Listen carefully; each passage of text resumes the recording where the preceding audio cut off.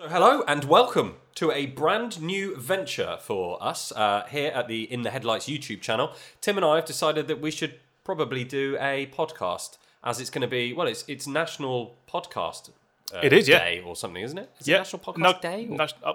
Let's go with that. Okay, so you may have already seen some of the videos that we've put up on our In the Headlights YouTube channel, covering lots of cars and lifestyle products and stuff.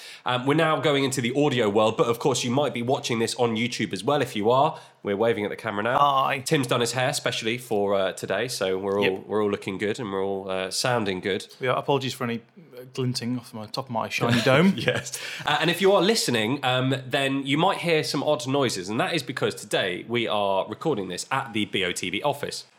That is the coffee machine. You might be able to hear that. Yeah. It's a live environment, basically. We're here, we're in the office, people are walking around, there's a toilet right there, so you might hear some very unusual sounds over the next a bit of flushing now and again. 45 minutes or so. Exactly, it might be a bit of flushing and people coming in, having their lunch potentially, etc., etc. But we wanted to come down to the BOTB office today because that is primarily where Tim and I do a lot of our work. As you might know, I work at BOTB and so does Tim. And we couldn't do this podcast without BOTB. It's basically because of them that we are doing this. So thank you very much. BOTB, if you don't know, are the competition car company. They're the guys that put the cars in the airports, the people that give away a car every single week. It is my job to go and surprise that person with whatever they've won.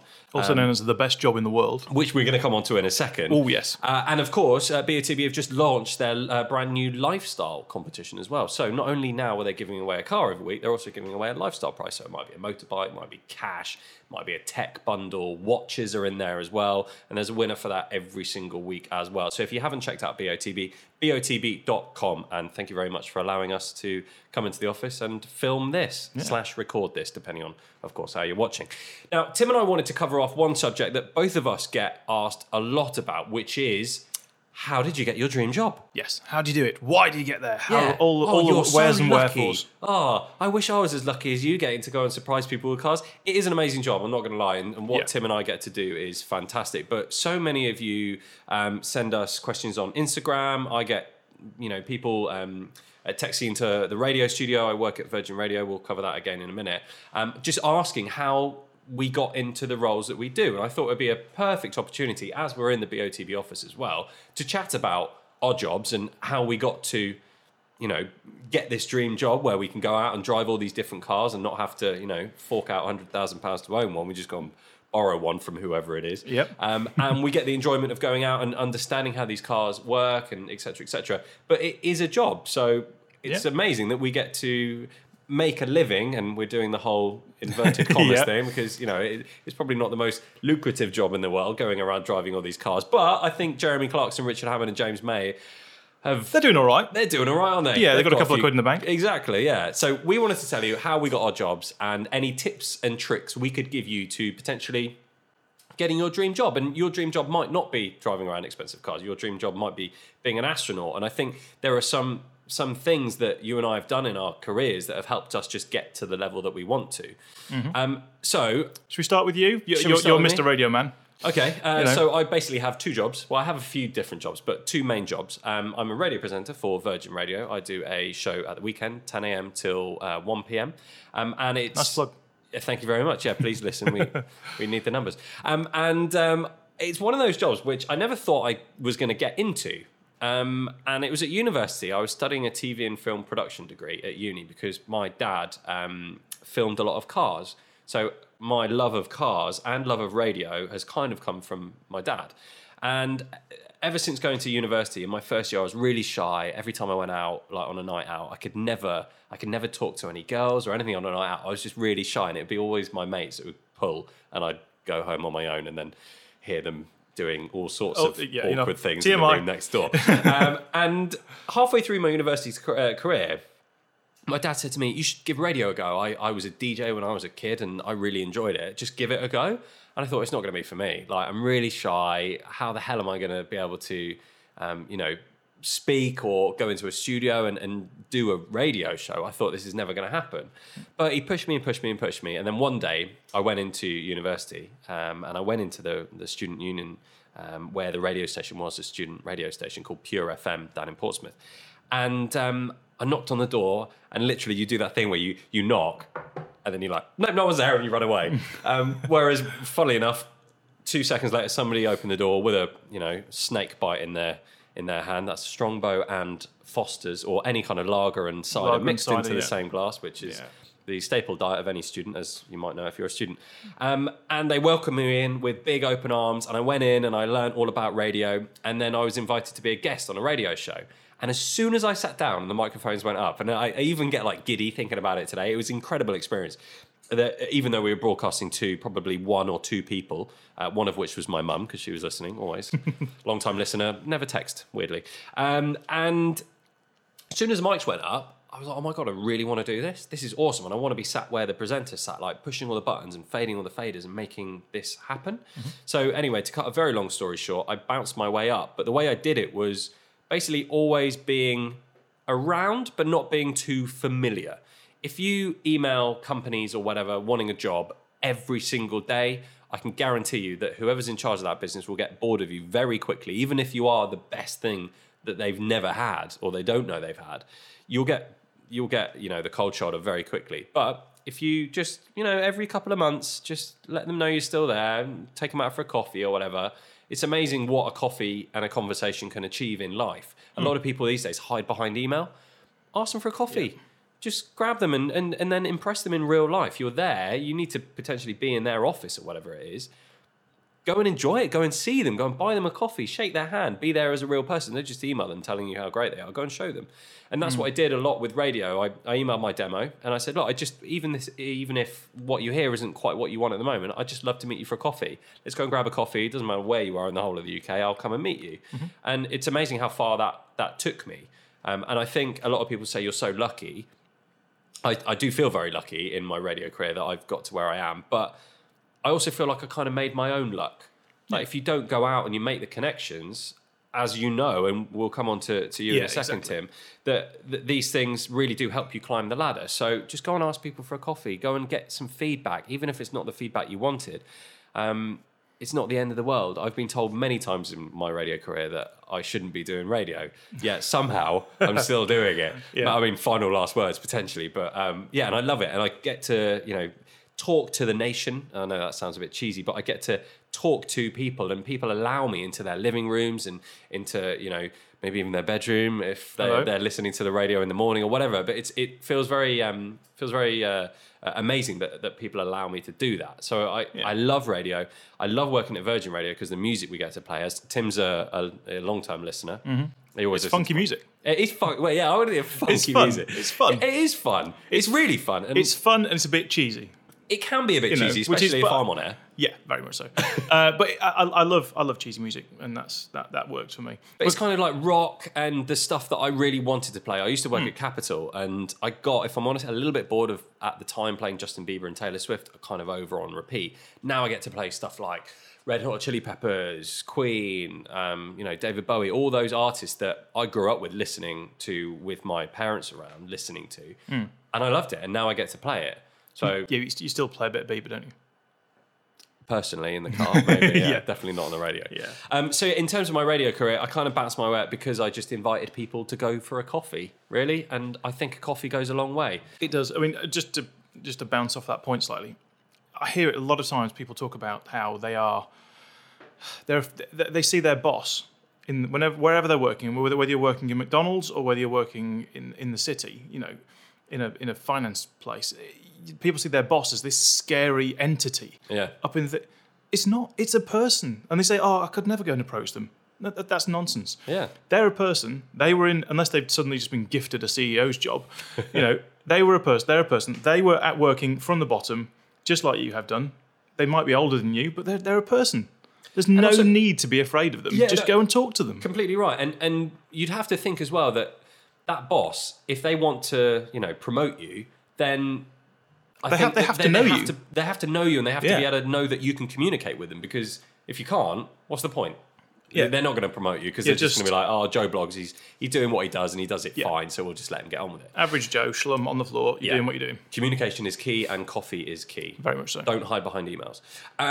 Let's go on to BOTB because I've now been working here for it's probably coming up for nearly 3 years.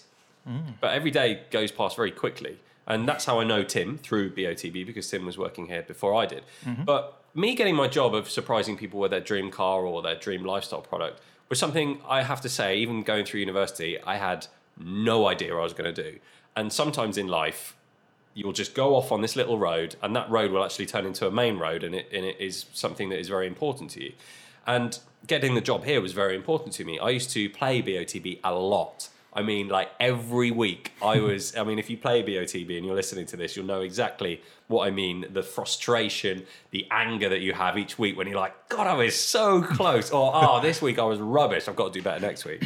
And it's one of those things that I didn't know about the company until I started playing, and I started playing it. I understood that it was real. You know, a lot of people look at BOTB and go, how can they give away a car every week? It must be fake, blah, blah, blah. But once you understand a bit more about the company and understand that it's a real thing and they genuinely do give away a car every week and a lifestyle prize every week, it entices you to play. And when you do play, you do go on this roller coaster of emotion of, my God, am I going to win? Am I going to come close? Am I going to get some dream car credits back? Like, what is that week going to hold? And you go on and you look at the picture and you pick out your spots on the Spot the Ball competition, and you bloody hope that, you know, come Tuesday morning, at the time, William, the boss of the business, was going to turn up at your doorstep with your brand new car. Yeah. And now it's me that does that. So I remember playing BOTB, and I remember, and I really hope Will's not watching / listening to this, but I remember watching his videos, and I thought, I wonder if he really wants to do this. He's the boss of the company. Surely he wants to be in the office, like making everything happen. Does he really want to spend all day on a Tuesday going out and surprising people? And weirdly enough, he did at the time. He absolutely did. He loved it. He absolutely loved it. If you ever get to meet William Highmarch, a fantastic guy, and he loved it. He absolutely loved it as much as I do now. But what ended up happening was that I thought, well, I can't just go in and take his job, because he obviously enjoys what he does, and I've kind of spoken to him and I've understood how BOTB works and operates, and it's very good for him to go out and, being the boss of the company, surprise these people. Makes sense, right? So it sounds normal. And it was to do with size as well at the time, wasn't it, as well? Exactly. Before the company grew so much. Yeah. So what happened was I thought, well, I really want to work for BOTB, mainly because I just want to try and claw back some of the money that I've spent on these tickets to win a car. And I thought, well, I'm quite good with social media. I'm quite good with Instagram, and I've played with Twitter before and tried to build businesses. My parents own a farm shop on the Isle of Wight. Farmer Jack's, get that in there. Great farm shop. I've been there. It's very nice. It is. Yeah, you have been there, haven't you? I have. Yeah. Did you buy some sausages? Great sausages. I've got some bacon. Fantastic. Still another pork product. And we wanted to kind of build up the following for Farmer Jack. So I searched a bit about how to advertise on Facebook, how to advertise on Twitter, that kind of thing. So I tried to help them build their business. And I thought, well, maybe I can go into BOTB and do the same. Maybe I can help with social, even if it's just one day a week. I quite like the company. I quite like the people that are there. So I emailed the marketing director. And I said, look, is there any chance I can just come in and have a chat with you? I'd really love to work with you guys. I've got some really good ideas I think might help with BOTB. Anyway, I came in for a chat, and I had a chat with Ben, and I think Vicky might have been in the room as well. And we just had a little chat about what I could potentially try and offer. And at the end of it, I think we both realised that at the time, maybe I couldn't offer anything amazing, but it was very good to meet them. And as I said, going for a coffee is always something that is a good thing. Yeah. Always try. Exactly, yeah. And I kind of left it at that. But what was weird was that I think when I came in at the time, I had I spent all my money, all my well hard-earned money from Capital, and I financed up to my eyeballs on a Porsche Cayman. And it was my dream car at the time. And I absolutely loved it. And I drove it to the meeting. And I think William or Ben might have seen me get out of the car or something. Anyway, a few weeks later, I get a phone call from Ben at BOTB saying, oh, that Porsche that you turned up in that meeting, is that yours? Because we've actually got a winner this week who's won a Porsche Cayman. Is there any chance we can borrow your car for the surprise? I thought, amazing. Yeah, of course you can. Like, this is cool. Like, yeah. You're excited about it. Yeah, I get to go and see how these surprises are done, and I'm kind of involved. Consequently, I realised that I hadn't won that week for the fact that I didn't play for my own car. But nonetheless, came in, dropped the car off. William did his video with it, and that was kind of that. And as I left, I just said, you know, William, if you ever don't want to do this anymore, or you ever get too busy in the office, please do let me know. You know, I'm a presenter of a radio station. I quite like presenting. I would love to be able to work with you guys and present the Dream Car videos. And again, it was another connection, just keeping that connection thing going and going. And he said, okay, that's oh, you know, I'll keep it keep it in mind, keep it in mind. And then, weirdly enough, 6 months later, didn't really hear anything. Just carried a day-to-day business of going to Capital at the time, doing my stuff there, and working actually for a small app company called Six Tribes, which weirdly enough has now turned into Drive Tribe, which you may know about, and we can probably cover that off in another podcast, because I was involved in, I suppose, weirdly, the creation of Drive Tribe. And 6 months later, I was weirdly going through Gatwick Airport past the BOTB car. And as I'm walking past the car, I get a phone call on my phone from Ben, the marketing director. He said, "All right, Christian, how's things?" I went, "Yeah, Ben, where are you?" He said, "Oh, I'm just in the office." "Why?" I said, "Well, I'm walking past your car in Gatwick. I'm literally off to go skiing. Like, what's up?" And he's like, "That's weird. Well, I was actually phoning to ask you if you'd like to come and do a trial for doing the surprises." And, that's kind of where it all began, really. And I came and did one surprise, and I remember it. It was a Maserati. Nice. It was a fantastic day, actually, that I did. And I was so nervous. If I go back now and watch the video, like, if you watch it, Tim, you might go, "Oh yeah, look, he's..." You can see, can you? Yeah, you can tell you're a bit clammy. You're sweaty. Yeah, exactly. Yeah. Much like when we did our first show together. Exactly. Yeah. Any of the BOTB stuff that Tim and I do, usually the first time we do it is always like, "Oh my God, we're going to mess this up, blah, blah, blah." And this podcast is actually feeling like the same. I was slightly nervous when Patrick turned on the audio recording equipment in the background, and he was like, "Go." And I was like, "Oh my God, this isn't a radio show where I can just quickly put a Queen song on." This is where we actually have a proper conversation. And then kind of from there, I suppose I've just been always at BOTB's beck and call in a weird kind of way. I've always been there, and it's not really felt like a job even from day one. And they say, don't they, that what is it? You'll never work a day in your life if you enjoy what you do. Is that the phrase or something? Along those lines, yeah. Yeah, if you love what you do, you'll never work a day in your life. Something like that. And it kind of feels true. Like, as you do, we get to drive these amazing cars. We get to go and review amazing cars. And I get the privilege of going and knocking on someone's door on a Tuesday morning or FaceTiming them and telling them they've won a £100,000 supercar and £20,000 in cash. And hoping that they are excited. Yes. Yeah, so many people. That's another podcast that is, yeah. topic, I think. Yeah. But enough about me, because I feel like I've been chatting for ages about kind of how I got to where I am now. And I suppose it is just about communication, and it is just about going and getting coffee with the right people and just chatting and being really passionate about what you want to do. Because with the radio stuff, I'll quickly mention this. The first job I got in radio was up in Nottingham, and I travelled from the Isle of Wight to Nottingham every single weekend to do 2 overnight shows to then drive back again. Wow. And I slept on the Studio 4. And it was only 2 months into me doing that job that my boss said, "Oh, I need to send you a proper contract. Like, your trial's over. We think you're great. We'd like to give you a proper contract." "What address?" So I gave him my address, which was on the Isle of Wight. And he said, No. What's your address?" I said, "This is my address." And he said, "What? So you telling me that you're coming up from the Isle of Wight every single weekend to do 2-3 hour shows?" And I went, "Yeah, because I love it." And he went, "All right, well, I need to give you a pay rise." And I got a pay rise. Nice. But, I didn't gloat or boast that I was making that distance. I did it because I really wanted to do it, and that's where the passion came out. Passion, coffee, and communication. There you go. Those are Christian's 3 tips to getting ahead in the world. Passion, coffee, and communication. Yeah. So, Tim, a lot of people may have seen you in the videos, and they might have even seen you kind of knocking around BOTB's website now and then writing up a few bits and bobs. But a lot of people might not know how you've got to do what you do, or even know what you do. Very much so, yeah. Let's start. What do you do first? Okay, there are 2 very distinct sides to my work life. One side is the BOTB side of things, and the other side is engineering, effectively. I'll go with engineering first. Okay, because I'll try and... You can cover that one quicker than the BOTB one. I'll try and precise it slightly, try and get it down into a short bit. For me, it has always been cars. My dad always was a massive petrol head, had some really interesting cars, all that sort of thing. And so for me, it's always been cars since I was a tiny kid. Always knew I wanted to do something with cars. As a kid, I wanted to be a car designer, like design how cars look, that side of things. Yeah. Very, very quickly realised that I was rubbish at drawing cars.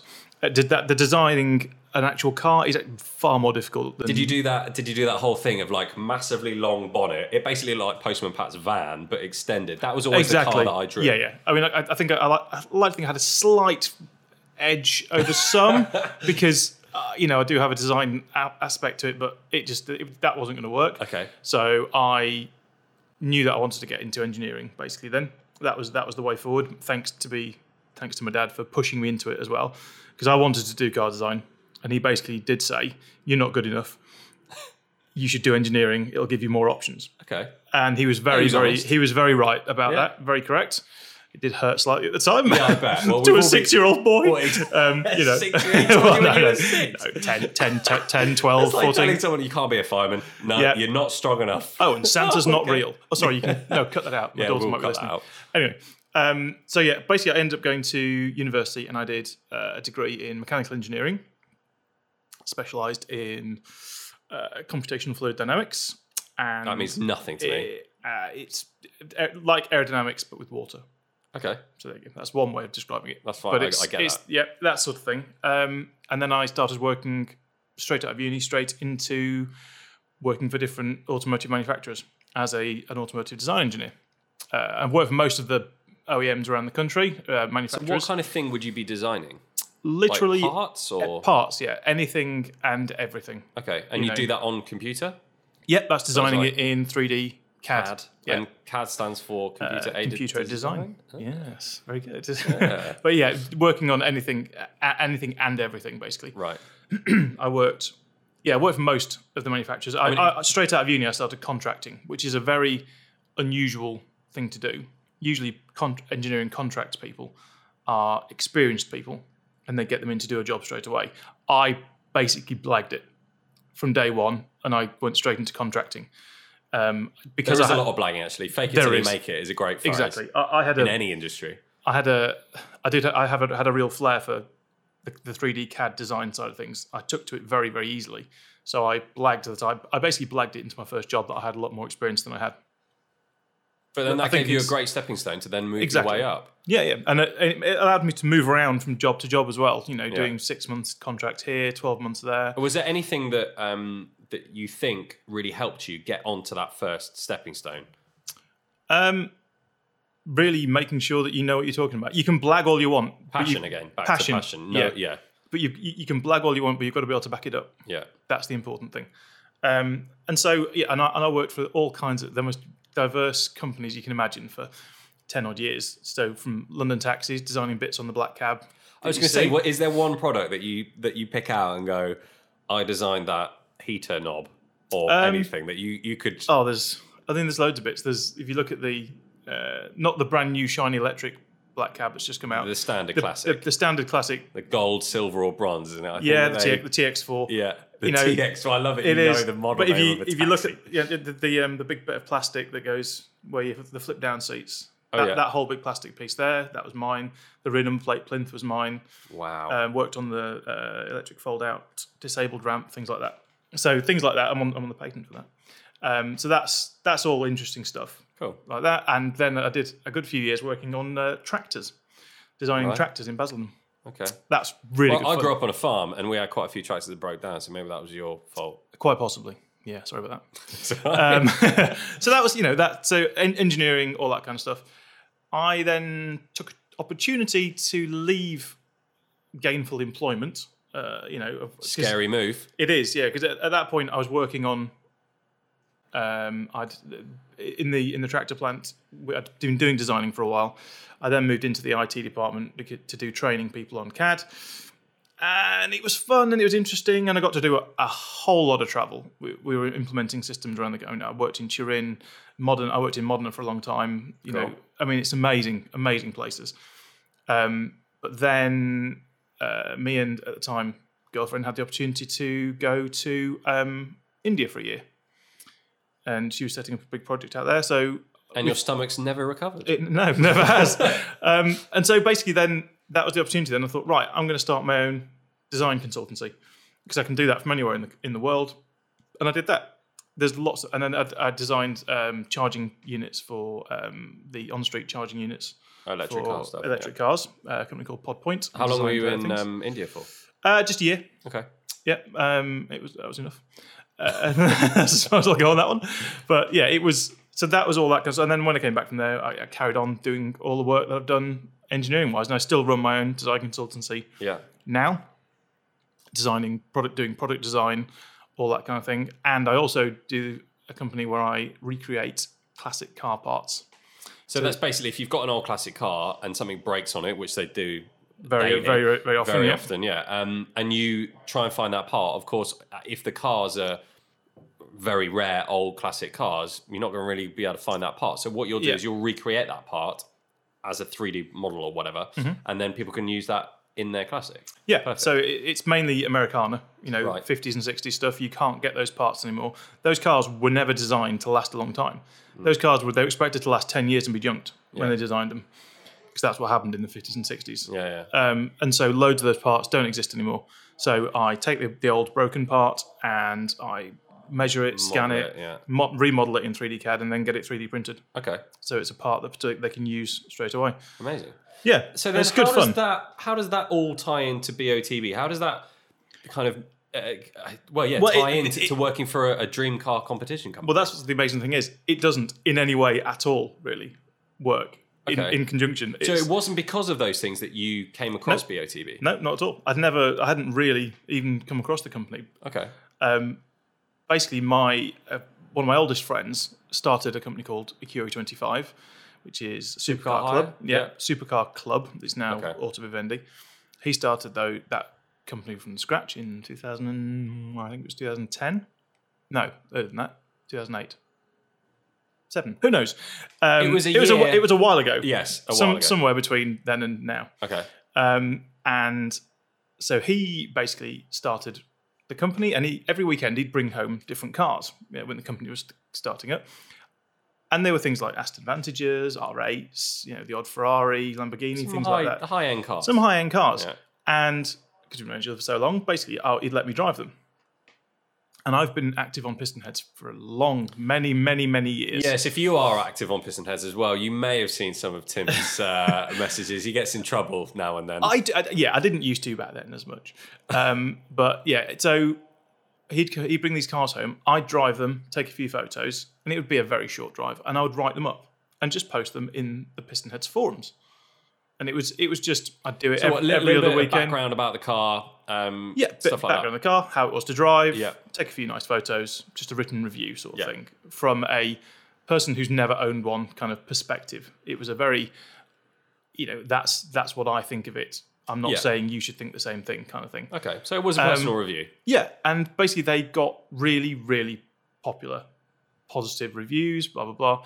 And it got to a point, and somebody from Piston Heads emailed me and said, look, we really like your reviews. The next time you want to do one and put it on the forum, send it to us and we'll put it on the front page. Amazing. Cool. And for me, that was a click. And I was like, oh my God. I could actually review cars. I was like, that's it. If they put that on there, I'm a journalist. I mean, I was reaching at that point, but that was. But again, it's going back to passion. You had passion for doing it, so you did it, and then obviously you started climbing the steps. So did Piston Heads post one of your reviews on their front They did, page? yeah. I ended up having about 4 or 5, maybe 6 on there. Because in that time, then the guy from Acuri25 was doing something, I can't even remember what it was. They were doing something with Best of the Best. Okay. At the time, there was some connection with the two companies. Maybe they were doing advertising or something. And Rupert mentioned to the guy from Acuri that they needed some stats doing. So Rupert is the finance director at He BOTB. is, but back then he did a bit more. Okay. But this was, bear in mind, I've now been working for BOTB for just shy of 10 years. Wow. So it's quite a long time, really. Yeah. I think 9 years. It was 2009-ish, I think. Okay. First time I made contact. And basically I started out doing all the stats. They were revamping the website at the time. So BOTB got a new website and thought we need to put a lot more information about the cars that we're allowing people to Before it buy was tickets very basic sort of information they had on them. And they said they needed more stats and like a mini review of each car. That's where you came in perfectly. And so, the Acuri guy suggested me. I got in contact with Rupert, and I started doing that. And basically, that has just grown, and then my role grew a bit more. and then the website grew, and there's now nearly 200 cars on there. Yeah, it's and mad. I curate them. I'm like I do all the stats, I do all the reviews.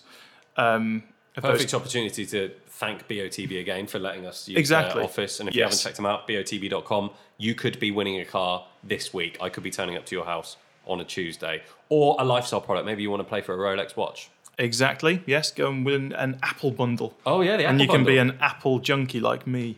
You with your new iPhone. Yes, fantastic. Anyway, so with all those cars that are now online, you write all the little mini reviews that people look at when they try and pick their tickets, and they're going, "Oh, I might play for the new A35 AMG," which is a topic might get later, covered today. And all the sourcing, getting all the images, resizing, all that kind of side of things. Okay. And then there's the blog as well. I do all the blog articles on the site, and of course, I also now do the videos. I do video reviews that go on our on the BOTB channel and the In the Headlights channel, which we are, of course, doing now as such. We are. And so, it's one of those weird things where, with the BOTB side of things, it was just pure luck and happenstance that someone referred somebody, but it was, I believe, it's the passion for doing it and a good work ethic and doing the job properly that led to them giving me more and more and more things to do over the years. I think I know we've mentioned passion countless times now, but it does play a huge part in getting you where you want to go.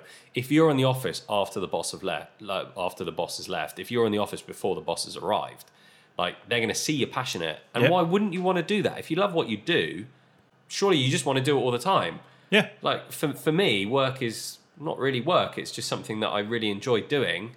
And I suppose being paid to do it is a byproduct of getting to do something that we really enjoy. And it annoys me when I talk to people and they're like, I hate what I do. Like, why do you hate it? Oh, because of this, this, and this. How long have you done it for? 5 years. Maybe try something else. Yeah. Like, life's short enough as it is. If you don't enjoy doing it, try something else. Everyone has a skill, and everyone is very good at something.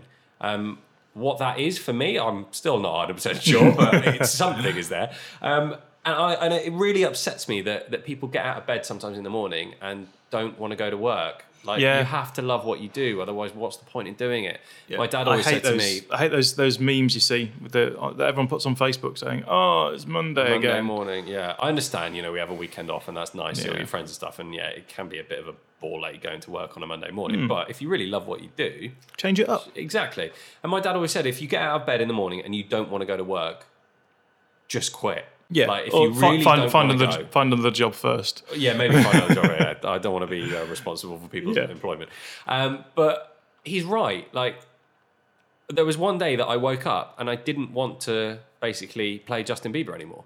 And I knew that was the time that I had to move. And that was it. And I just made the decision. And luckily, Virgin was just restarting up as a radio station. And I managed, thank goodness, to get in there and kind of continue my radio career, which I absolutely love doing.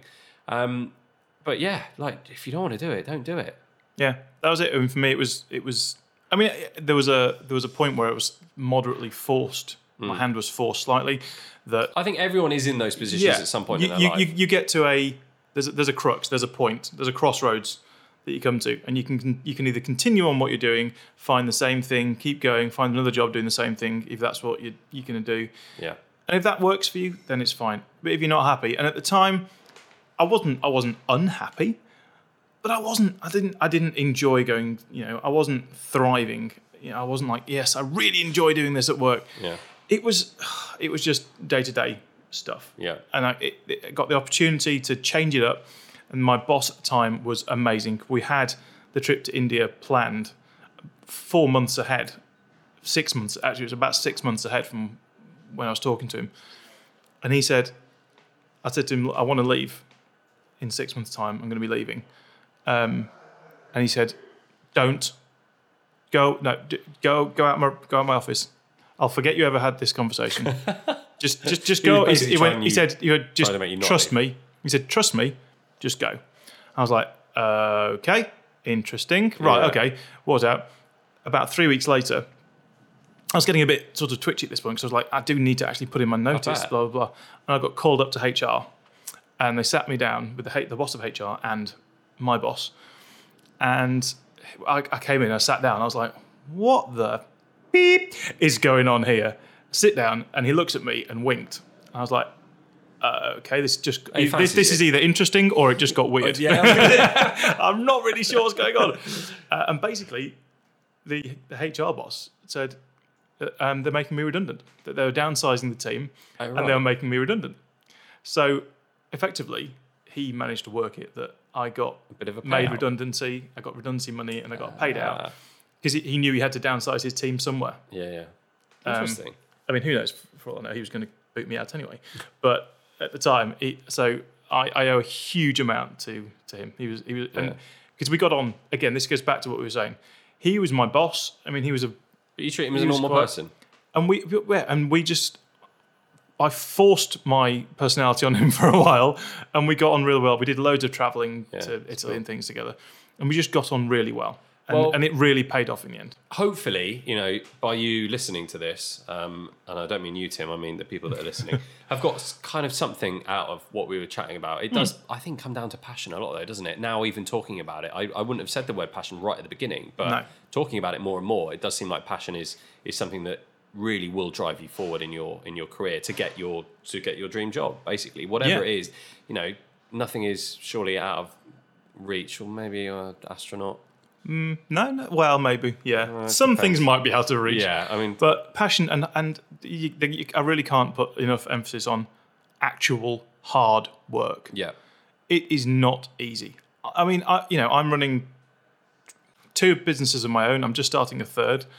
I'm doing all the BOTB stuff. I mean, this is the thing people don't seem to realise as well. Filming cars and doing that sort of thing takes a lot of time. People say, and it's not. It's not boring, taxing. It's not. I'm not in any way. I'm not a nurse. I'm not saving lives on the front line.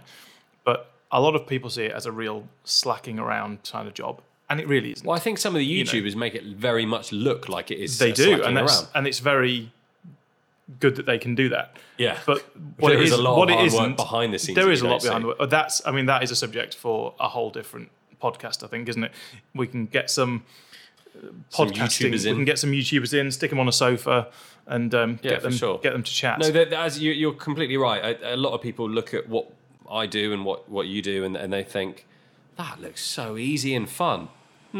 It's definitely fun, but it's definitely not easy. There's a lot that goes into what we do and behind the scenes stuff that people don't see. And of course, now we're in the world of Instagram and everything like that. You only ever see the great stuff online. You'll only ever see the final finished, polished product, which is not showing the hours and hours of sweaty armpits. I don't know what I was going to say there. And everything that goes into, that final polished product. Especially here at BOTB, there's a whole team of people working upstairs to make sure that everything that you do when you play the game and we surprise people is the perfect product. Yeah. And we're like anything, we're all always changing. We're always looking at the next big thing, and I think what BOTB hence is probably podcasting. Exactly, and I'm sure what BOTB have got planned in the next year is pretty big as well. But I don't know about you; I haven't been told yet. No, we're out of those meetings. No. Not important enough. I mean, if anyone's got any questions or whatever, please do follow Tim and I on Instagram, Twitter, whatever it is you want to, and just ask us any questions. We're more than happy to answer anything. At this point, actually, I thought whether or not I wanted to, but I'm going to.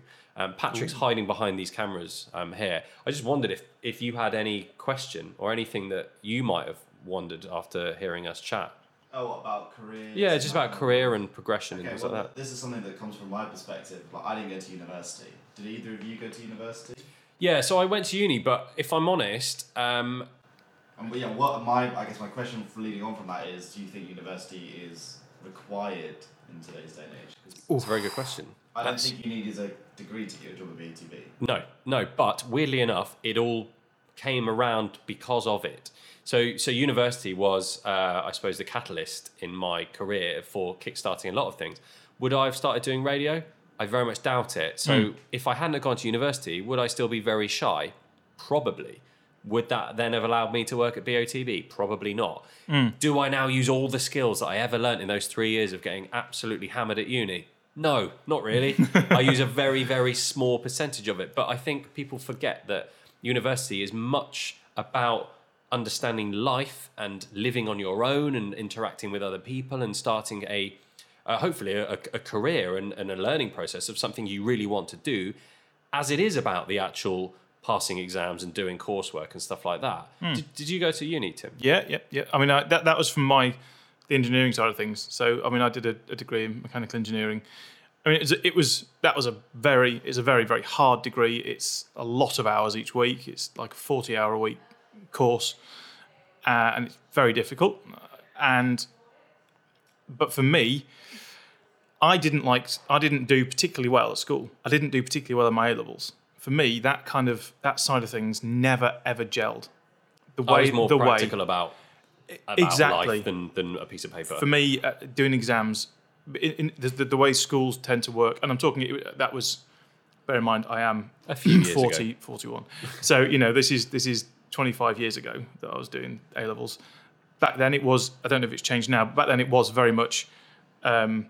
You learn, and then you have to remember all of it and do an exam on it at the end. Yeah. Which for me is the most baffling way of learning in my life. And I didn't do particularly well at it. I can't focus on revising for exams. Hated it. But I got to university, and all of a sudden it was absolutely amazing to me.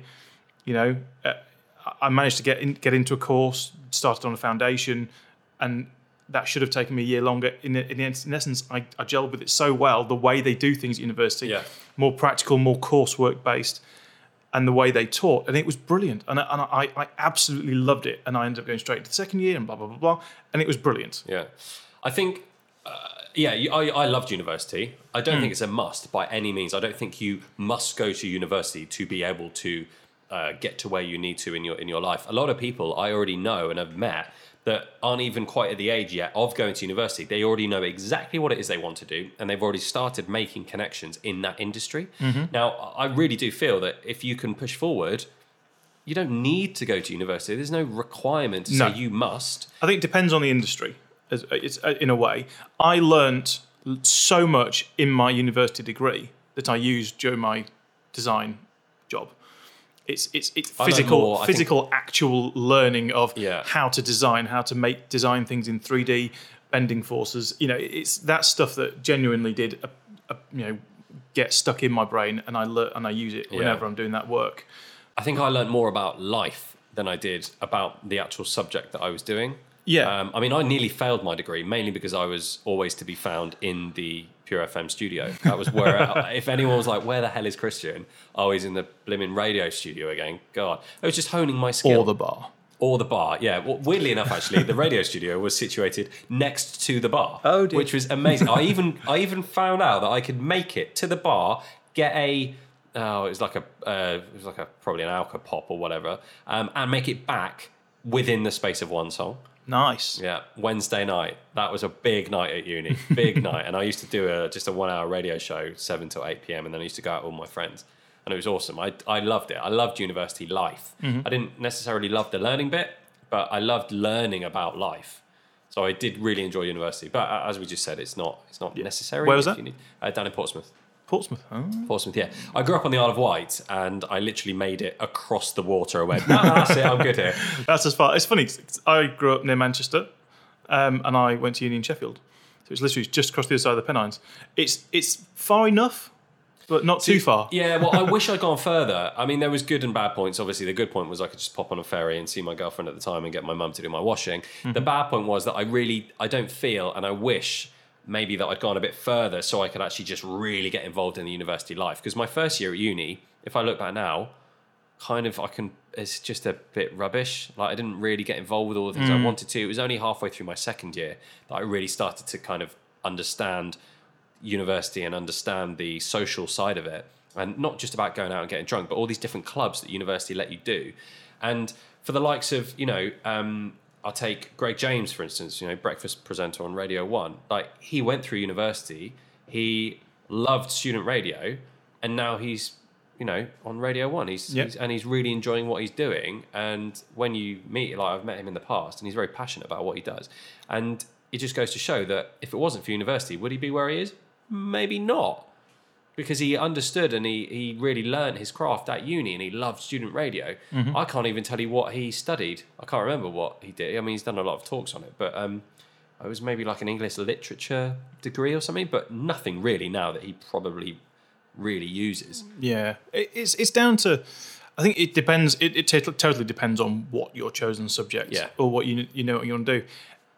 I think if you don't know what you want to do, it sounds awful, but it probably might be a good idea to go to university to go a course, because for a start you can always change.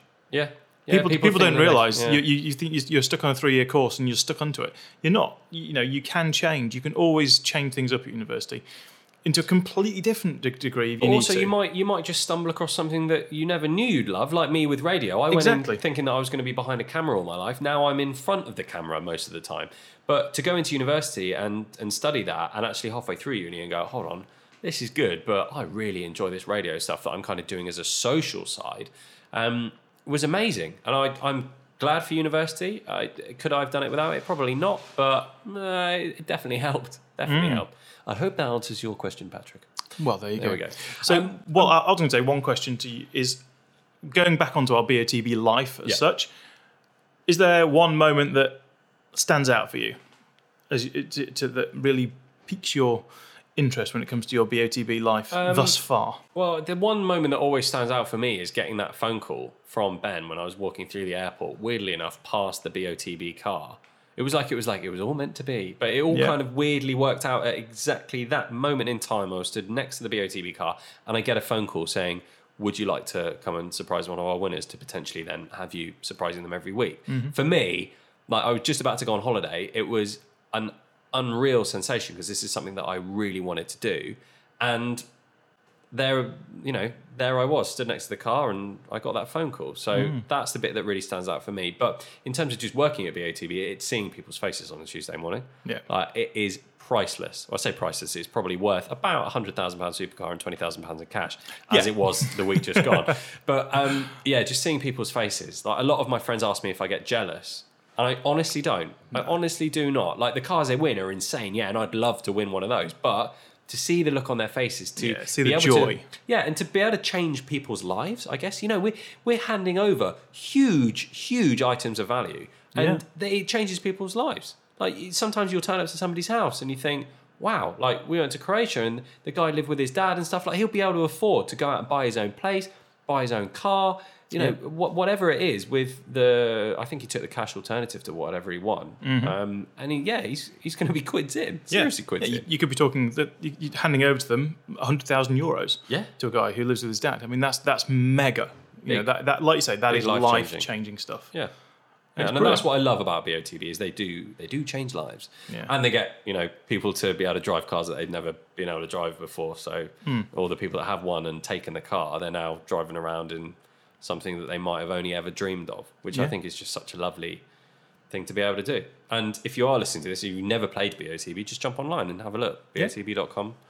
You could be next week's big winner. You never know. Exactly. Tim, I know we've spoken quite a lot about careers and stuff. I did want to touch on just maybe a couple of car bits of news before we wrap things up. We've got a few minutes. I wanted to talk about the Jimny. Oh, the Suzuki Jimny, the new one that is being crowned, I suppose, as the baby G-Wagon. Yep. Which, I mean, if you put one next to a G-Wagon, there's quite a big difference. But it actually looks more like a Jeep, I think, actually. Yeah, actually, you're right. The old Jeep. Yeah. I think, there's been a lot of press about it, and I cannot wait to get behind the wheel. I don't really know why it appeals so much. For me, it's because it's small. It's... for me, it's small, it's funky looking, it's light, and the Jimny has always been it's like a mountain goat. They're light and they can get over anything. A lot of times they're actually better than the big 4x4s. Neither of us has driven one. We've seen a lot of pictures, and we know some people that have gone out on the press drives and stuff. Suzuki, hi, please. Let's have a Jimny for a weekend. I sent them an email 2 days ago. Oh, fingers crossed. Fingers crossed. And the car looks cool. Don't get me wrong. The inside does look a bit cheap. It does look cheap, but it's a cheap car. I mean, Yeah. with the BOTB have got one in the competition occasionally, and in the special promotion they do, and I think it's 18 grand the one they've got, but they start. I think it's 14 grand. You can actually, so you can buy the base spec. The base spec For is about 14 14 grand, and it's the same engine and all Yeah. that kind of stuff. It's just spec wise on the inside. So yeah, they are a cheap car, so it's going to feel cheap inside, but it's just so funky. Would you buy one? I wouldn't, because it doesn't fit in with what I need Right. with lifestyle kids. Who would and buy whatnot. I think if you were looking to buy something like a Fiesta, you know, Right. I'm interested to see where this is going. if you want to buy a hatchback, just a Fiesta or a Corsa or something, this isn't wildly different in price, but it's far cooler to me. It's more individual. It's cool. It's very, very of the moment. That you've got these bright yellows and weird green Yeah. colours and stuff. So yeah, that's And the kind of thing. Do you think they're going to sell well for Suzuki? I believe they've had enormous amount of interest in the UK for it and across Europe. Bit of a boo boo came in. It didn't do particularly well on the crash testing. Oh, really? Yeah, I mean it's So a 4x4 generally not doing well on crash testing, that's not great. Yeah, I mean basically now cars. It's weird if a car doesn't get 4 out of 5 or 5 stars, which I think they need to change the system, because if everything's getting 5 out of 5, it doesn't really make any sense. But it only got 3 out of 5 stars, Right. which is pretty bad in terms of that. But it's nothing to do with how it is in a crash. It's all to do with the fact that it doesn't come with, because those crash test scores now include things like, has it got collision avoidance? Has it got lane right. assist? Has it got all the nannying mod stuff cons. that you don't really need? So yeah, it's still a safe car. If you have a crash, you're not going to die. But I love it. I'm not sure. Is that illegal? I mean, it depends on how it crashes. Okay, Yes. so yeah, Jimny, cool car. I probably wouldn't own one, although my mum had one of the really old ones, and that was quite fun, tearing around the farm on that. It was good. Yeah. And there was a few occasions where I thought it was going to topple over. My little sister said she would love to have one. Really? Yeah, she's 25-ish. Okay. Yeah, they're cool. I think is. it passes the ITH tick of approval. It does. I think it's good. Yeah. And quickly, just before we wrap things up, A35 AMG obviously got Ooh, yes. announced a couple of weeks ago now. Looks wicked in its launch colour, which is that kind of like yellow. You probably know the colour code for it. No, yeah, it's a big, lovely, vibrant yellow. Yeah. It does look like solar beam yellow, but it's not solar beam yellow. I No, don't think. So okay. that's a £7,000 option. Now, I wanted to ask you, because you're kind of the man in the know when it comes to stats and figures. Mm-hmm. We're obviously waiting, a lot of people are, for the A45. Now, why have Mercedes brought out an A35? Yeah, a lot of people have been very confused and thought that this is the replacement for the A45, and it's not. So there is an A45 coming. There is an A45. I think it's an A45, or it might even be an A50. I'm not really sure what wow. they're going to call it, just to try and differentiate it more. They might go with 45 again because it's a continuation. Yeah. But the old A45 was 370 odd or 380 horsepower. So the new one, the new A35 is coming at 300 horsepower. That is now a direct rival. So it's 300 horsepower, it's all-wheel drive, and it's got a 7-speed dual clutch box. That sounds quite familiar. It's exactly bang on the money, and well, stat-wise and cost-wise for the Golf R. Right, the Golf R is by far the best-selling. Everyone loves it. It's Hot got hatch. hot hatch, Yeah. sort of. It's a wicked car. It is. It's a flipping brilliant car to drive, and so that's now got a direct rival in the A35, and then you've got the Civic Type R as well. They're the same sort of power, same sort of money. Then you go up a notch, Yeah. which is your RS3 and what was the Focus RS. They're in the now approaching 400 horsepower range. So that's where the A45/A50 is going to come in, and it gives them an opportunity to give it another shot of adrenaline in the arm, and it's going to be over 400 horsepower Cool. because the RS3 is 400 horsepower, so they're not going to come out with less than that. Yeah. It's going to. I don't know where it's going to be. 410, 420 Price range, what's the A35 coming in at? Can you remember? is pretty much about 35 grand. Okay, so A45, another 10 on top of that? 5 on top of that? Yeah, the I old don't one know. was 42, 43, so it's Okay. probably going to be 46, 47. I Right. mean, that is an absurd amount of money for a hatchback. Coming from my point of view of cars as they used to be, I mean, you're spending 45 grand on a little hatchback is mental. But this thing is going to, and the new RS3, they can outperform most supercars. And they're usable, they're practical, you can use them all day, any weather, and they are amazing. I think it's very clever by Mercedes they're expanding their AMG portfolio now. You've got your 35 and your 45. It also probably allows them to make the A45 a bit more aggressive as well. I mean, because the A35 looks just like the old A45 did. Yeah.